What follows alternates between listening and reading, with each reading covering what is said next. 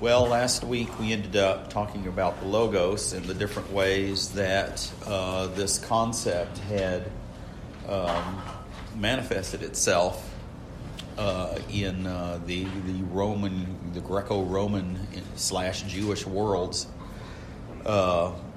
even well before the time of Christ. I mentioned Plato last week. He was some 400 years before Christ. He taught Aristotle, who taught Alexander the Great. So this is just a long time, even before the time of Christ, that these ideas were coming up. And I mentioned at the end a man named Philo of Alexandria, who kind of brought together all these different avenues of talk about the Logos. Philo was a Hellenized Jew, and he was a scholar and philosopher. He is known as Philo of Alexandria, presumably because he spent his time in Alexandria, which is famous, world famous for their library. Which unfortunately burned down 3 times. So there was a lot lost in each of those fires, but it was the center of the world's learning. We get in history, we get certain cities that seem to be the center of everything that's happening, like Vienna in the music world in the 18th and 19th centuries. And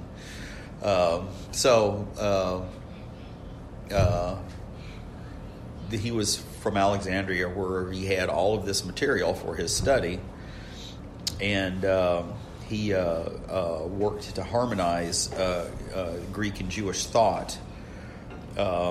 He was a contemporary of Christ. I believe he is thought to have been born around 20 BC and lived until about 50 AD. But as far as I know, there's no record of him ever having heard of Christ. If he was in Egypt that entire time, it was kind of on the periphery of the gospel. So he might have heard about Christ. We don't know. There's nothing to indicate that he was ever a believer. Nothing in the written record. And we'll get into that in a minute. So he pulled together these other ideas that I mentioned last week, the archetypal idea, or in the Stoic school of thought, the universal reason, in Jewish thought, the Memra, and then in the Apocrypha, I mentioned the Wisdom of Solomon last week. It's also a very late writing. It's dated from 30 BC to 10 BC. So right before the incarnation. So he tried to bring together all these things into kind of a singular idea of the Logos. Now, he was far, according to his writings, he was far from being a Christian and went so far as to consider all matter to be evil. Okay, which this is kind of a foundational idea of Gnosticism, and eventually led to Docetism, which, interestingly enough, John addresses in his first letter. And we'll actually read that here in a little bit. Greg, could you, could you go into what complete, more depth meaning of Logos here and what this... Well, this is what we're discussing, okay. What this Logos means. All right. And I'll get into I'll read you a long passage about what Philo thought that this Logos meant. Because I think what's in my mind, and I'm sorry, but this man who's a great philosopher from way back, who evidently was not a believer, but yet somehow educated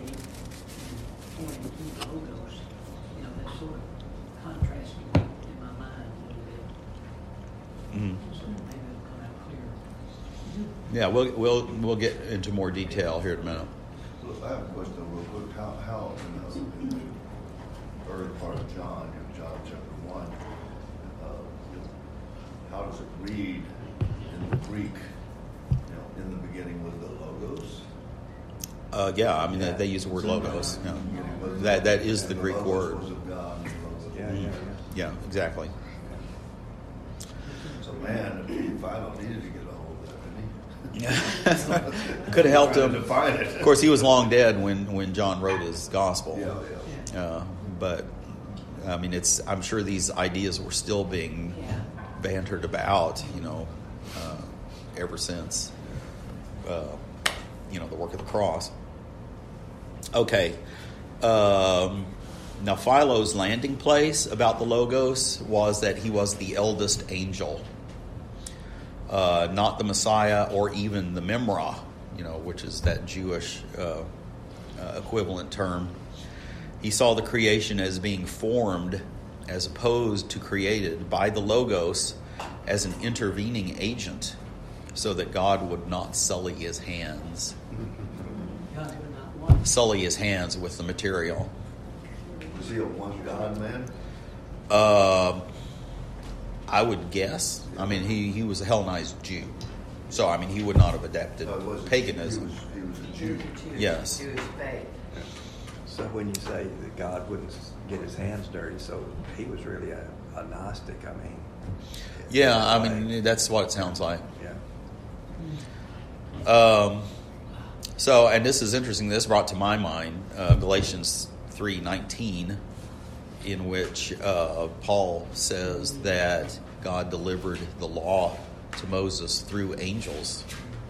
So there is something about that in Jewish history that which Philo may have understood, and this may have been why he came to that point. Okay, now before we go along, we go deeper into Philo. I have to introduce another character. His name is Alfred Edersheim, and he is a Messianic Jew, or was a Messianic Jew of the late 19th century. And he wrote a book which is still kind of the go-to book on the subject. It was called The Life and Times of Jesus the Messiah. And he gives all of the context. As a Jewish scholar, he gives all of the societal and historical context of Jesus' time on earth. And pretty much everything I know about Philo is from this book. And so Edersheim has a really nice summary. It's fairly long, but it's a nice summary of all the things that Philo put together about the Logos. And so I'm going to read this, and I'm going to stop at certain places, what I think are key places, just in case there's discussion to be had. So prepare yourselves. So this is Edersheim. What then is the Logos of Philo?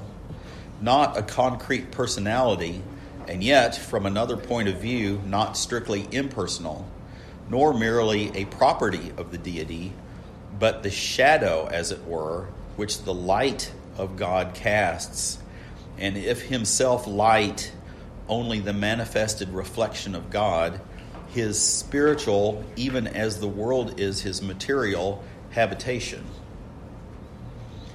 Okay, so what is one of the things that John says about Jesus in his prologue? And was light. He was the light of the world. Life was the light of the world. Yeah.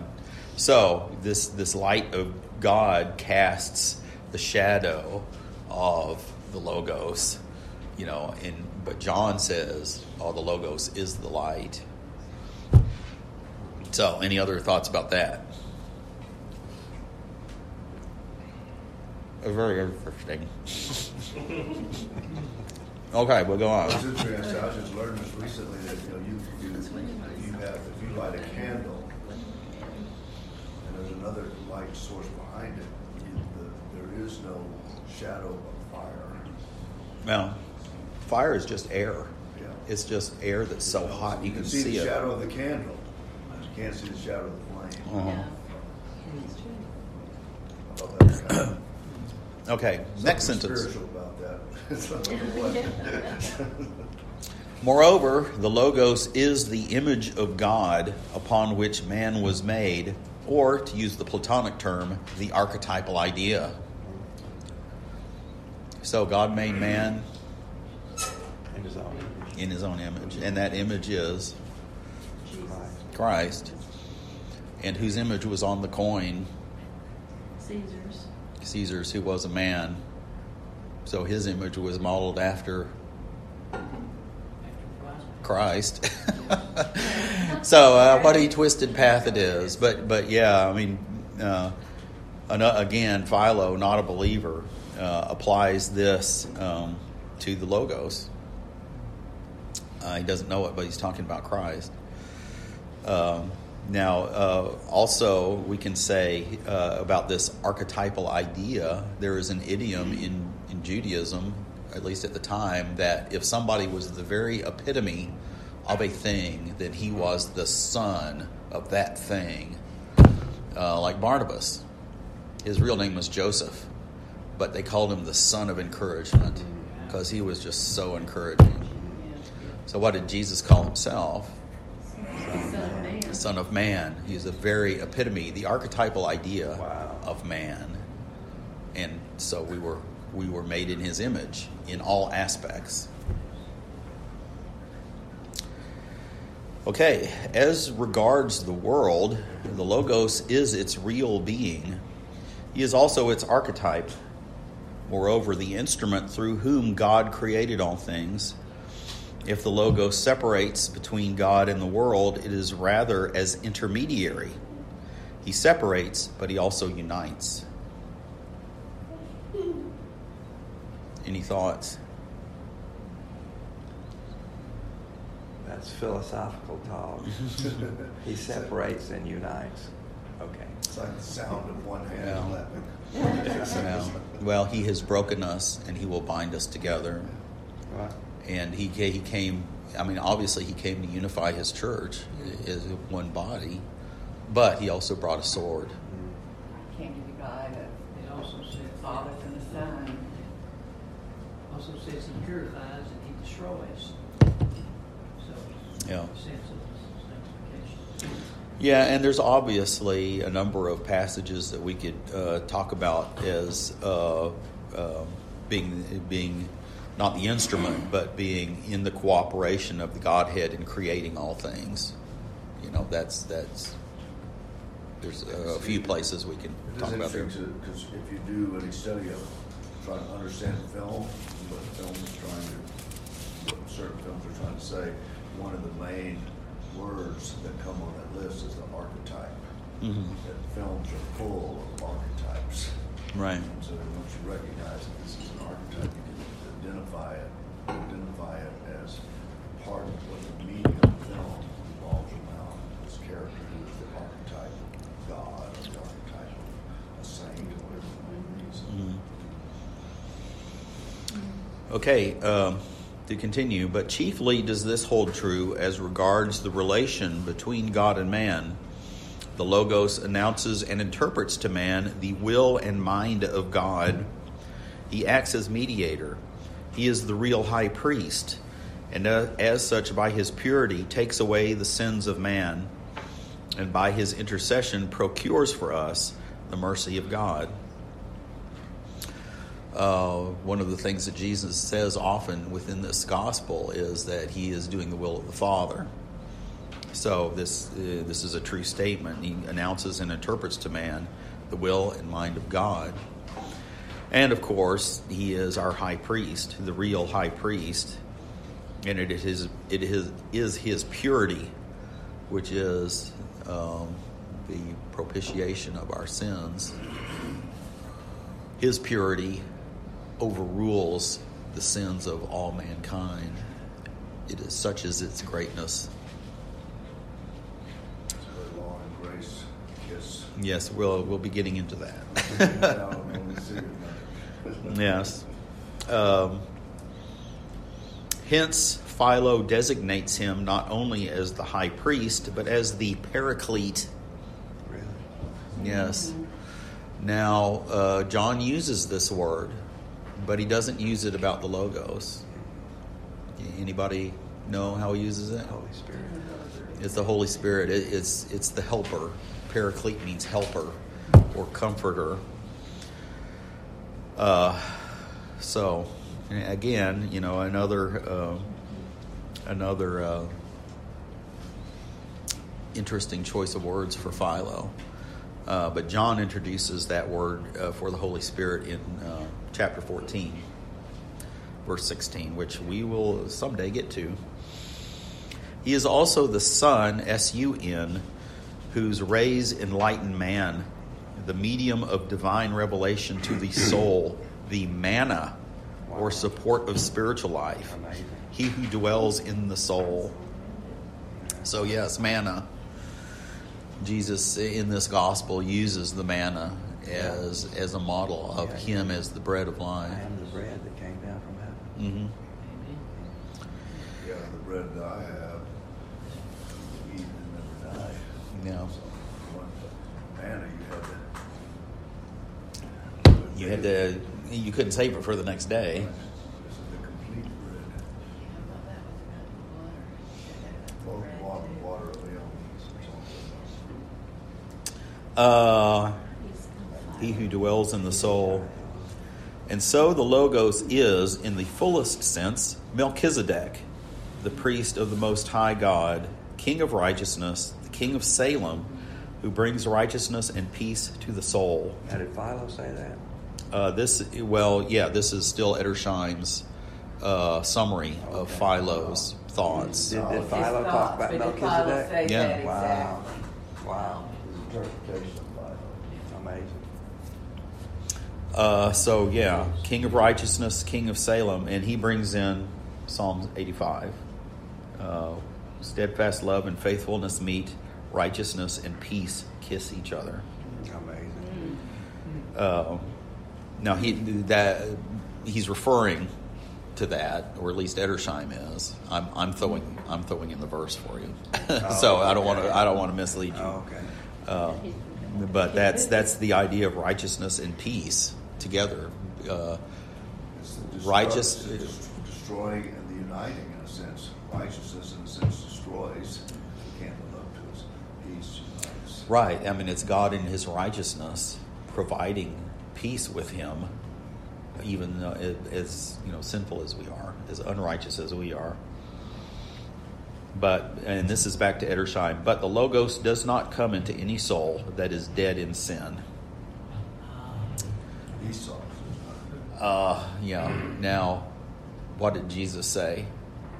He came not to seek the righteous, but sinners. So this is an area where Philo falls short, and there is a number of ways that his ideas about the Logos, as John uses a term, falls short, and we'll get into that in a minute. But are there any closing thoughts about all that previous stuff?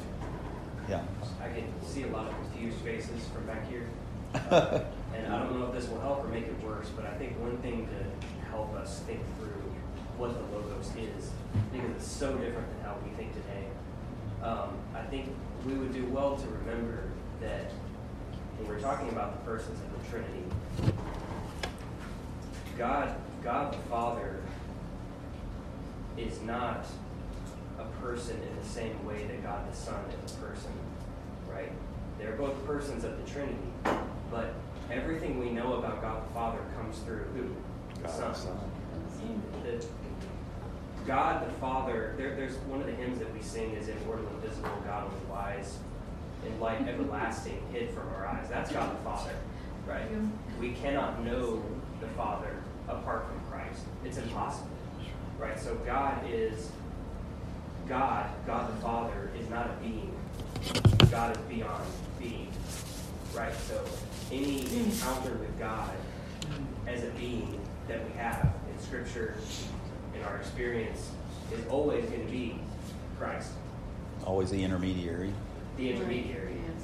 So Philo here is talking about the intermediary. He's talking about something that is a person but is also like the closest thing we can get to beyond a person. What did he say? Person and yet impersonal. Yeah. Something like that. Yeah. So this is the intermediary that we're talking about. We're talking about Christ. It's philosophy. Yeah. It sounds philosophical, It's but it's not. It is. I mean, this is the most real stuff we can talk about. Yeah, it's difficult. I mean, I would never claim to say that I understand the entire otherness of God the Father, which makes the incarnation far more mind-blowing. Yes. He had equal glory to the Father, and he laid it down. So, I think you brought this out before, but around this time, right before Christ's birth, there was seemed to be a lot of messianic expectation and writing that was, moving in that direction. and certainly the popular thought was nothing at all like this. I mean, the popular thought among Jews, and including their officials, is that the Messiah is going to be like David. He's just going to be a guy who's a great military leader. Yeah, that's right. So this kind of thought was way beyond what most people were even considering. In Ephesians, when it talks about the fullness of time, in the fullness of time, God brought forth His Son.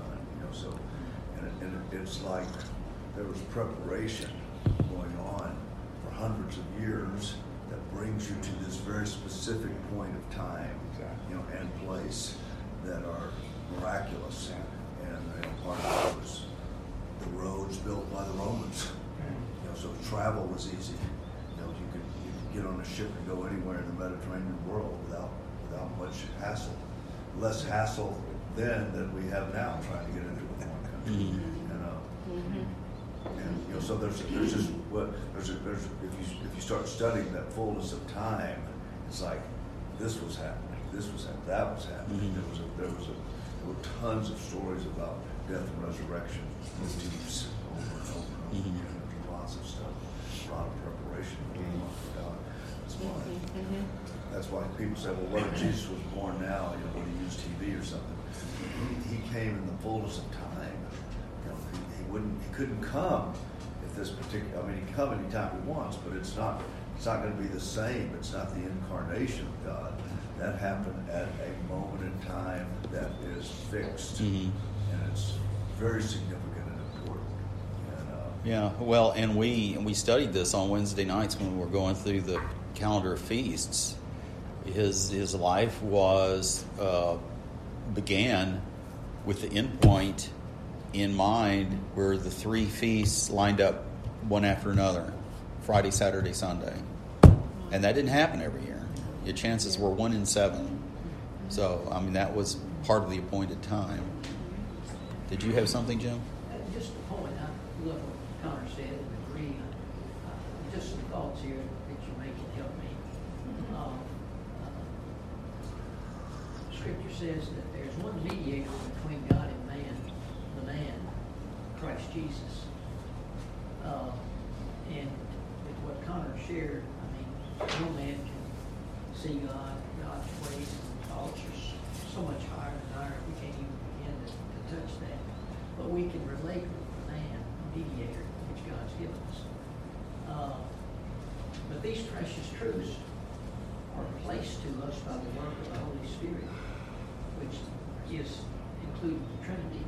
Without the Trinity, we receive nothing. My more contrast here that I mentioned earlier, through men who are great philosophers that I've not studied, like some, I don't have that education. It's a mystery that they can dig up things that are true, even from Scripture, yet be lost. Maybe where, like Josephus is one that I know of, how without the gift of God, they cannot believe the gospel. So, I guess what my question is God using great intellect to show that there's no salvation in it? He uses to show us his sheep with understanding of the Holy Spirit, or why these things be? Yeah, I mean, he uses anything he wants to. Well, Paul says that the Gentiles going back into history have no excuse.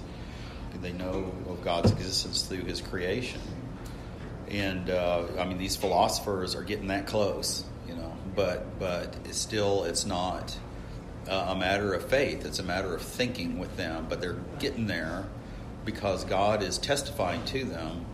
Now, I brought this up before, but everybody knows the Sistine Chapel ceiling, and that thing in the middle with the two fingers touching. Around the edge are little, I don't know what you call them, but little like portrait shaped lunettes.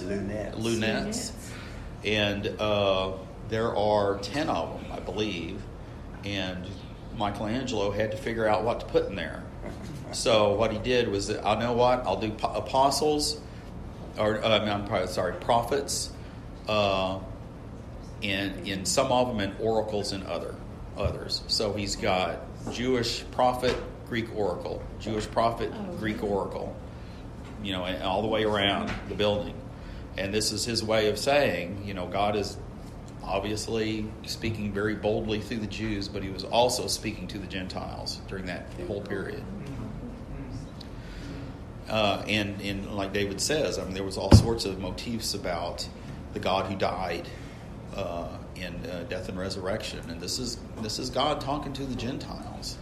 They're aware of this stuff, but there is that matter of the gift of belief, which even only a few Jews apparently had at any given time. Also, the matter of actual historical fulfillment of all of that.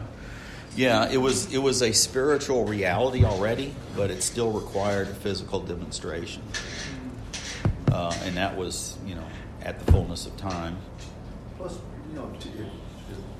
philosophy, art, all these other things, if they're one of their main purposes is the pursuit of truth, trying to find out what is true, and dealing with it, then you got to expect that where does the journey to try to find out what is true end. So, and in my mind, one of the main, if not the main, keys to that, or instigatory things, if that's a word, to that, is the problem of suffering. Why is this happening? Is there any animal in the world that, besides man, who asks the question why? But it's intrinsic to us. Why is this happening? And why do we die? And the answer is found in the Judeo-Christian story. All right. Well, let's go ahead and move on. So we've got all these ideas about the Logos swirling around. We don't have to understand everything Philo said. We don't have to believe anything that anybody has said about it. But this is what is swirling around in John's world. And it was well established within the Jewish world of thought. So John took that idea and proposed in his prologue, this Logos that you've been talking about. Well, this Logos is God. And this is in verses 1 through 5. In the beginning was the Word, and the Word was with God, the Logos, and the Logos was God. He was in the beginning with God. All things were made through Him, and without Him nothing was made that was made. In Him was life, and the life was the light of men. And the light shines in the darkness, and the darkness did not comprehend it or overcome it. So the Logos is God. But that isn't all, because the Logos is also Messiah. And this is in 14 and 15. And the Word became flesh and dwelt among us, and we beheld His glory, the glory of the only begotten of the Father, full of grace and truth. John bore witness of Him and cried out, saying, This is He of whom I said, He who comes after me is preferred before me, for He was before me. So this is all messianic talk about the one the Word that becomes the Logos, who becomes flesh, and He is full of grace and truth. But that's not all. Not only is the Logos God, not only is the Logos Messiah, but the Logos is Jesus of Nazareth. And this is in 16 and 18. And of his fullness we have all received, and grace for grace.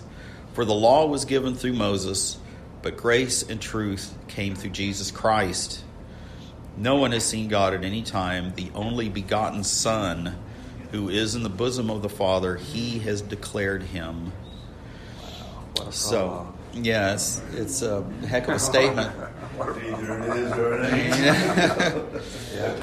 No pulling punches here. That's what really disturbs you when people say, well, there's nothing in the Bible, in the New Testament, really says that Jesus is God. Are you blind? So John is so taken with this idea that later on in his first letter, he opens with the phrase, the Logos of life. That which was from the beginning, which we have heard, which we have seen with our eyes, which we looked upon and have touched with our hands, concerning the word of life, Logos of life. The life was made manifest, and we have seen it, and testify to it, and proclaim to you the eternal life, which was with the Father, and was made manifest to us. So he doubles down on his letter. Not only is Christ Logos, he is the Logos of life. And you may have caught this, or you probably already knew it. This is also how he handles Docetism, which we have seen him with our eyes, we looked upon and have touched him with our hands. So that is a declaration of how material Jesus was. And John later goes on to say that if you deny that he has come in the flesh, then you are lost. We may think to no longer say that all matter is evil, because here's at least one extreme example of matter. Yes, right. I mean, we have corrupted matter in the fall, but Jesus submitted himself to everything of the creation except for the fall, and he was untouched by the fall. So his matter was utterly pure. All right, so it makes it so much more uplifting, just what you've just read. Mm-hmm. That just elevates the prologue of John to a whole new level. Mm-hmm. Yeah, I mean it's an astounding piece of work, and it's so great that we're going to do it again next time. Can't get enough of it. No, but I will finish up this week with the profundity of all this. The Logos is God, he is Messiah, he is Jesus of Nazareth, whom you have crucified. Well, I'll just throw that in there. It's the profundity of all this can be expressed in the prophecy of Haggai, chapter 2, 6 through 9. For thus says the Lord of hosts, yet once more, in a little while, I will shake the heavens and the earth and the sea and the dry land. And I will shake all nations, so that the treasures of all nations shall come in. And I will fill this house with glory, says the Lord of hosts. The silver is mine, and the gold is mine, declares the Lord of hosts. The latter glory of this house shall be greater than the former, says the Lord of hosts. And in this place I will give peace, declares the Lord of hosts. So this prophecy is cited in Hebrews 12:26, and it is the first Advent. It speaks of the first Advent and the work of Christ, and it is at the incarnation, all the heavens and the earth shook, and it shook all the nations to the point where Christ's body now exists in every nation on earth. And the glory of his house will be greater in that day, because God was not there symbolically in a cloud. He was there materially in a body. It's just incredible stuff. It's interesting because in one sense that prophecy is about the rebuilding of the temple. The second temple is going to be greater than the first. And in reality, physically, it was not. No, it was not. Anything near the first temple. And yet, what makes the second temple so much more glorious than the first one? Jesus walked on some of those stones. Came in and taught sitting at it. And the courtyard stones are still there, right? That's what I think. Yeah. They're on top of the Wailing Wall. So, where Christ's feet trod. So again, we can invoke Psalm 85, verse 10 again, where righteousness and peace kiss. The righteousness of God was in the temple as Jesus walked about it. But God declares that in this place I will give peace. So it is this moment of standing on earth and touching heaven by the Logos, this time where all things were reconciled in his sacrificial death. Okay, here's what Augustine said, and I think this is a paraphrase. Christ moved heaven and earth when he was born of a virgin, and moved the sea and dry land when he made his name known throughout the whole world. So, Augustine. Could you repeat that one more time? Christ moved heaven and earth when he was born of a virgin, and moved the sea and dry land when he made his name known throughout the whole world. I think that second clause means he overcame all the barriers of the seas and the mountains, and everything that separates people from each other. The topography, he overcame that. Spread of the gospel too throughout the world. Yeah. So, all of this begs the question: why then did the Logos come among us? So this is the key question. I actually mentioned this last week, which I barely remember myself. I'm sure y'all don't remember that. But this is the key question that we'll be asking each new theme to elucidate upon. We will ask it, why did the Logos come upon us or come among us? And hopefully each theme will answer that question, a little bit of that question. Now, yes, that's yes.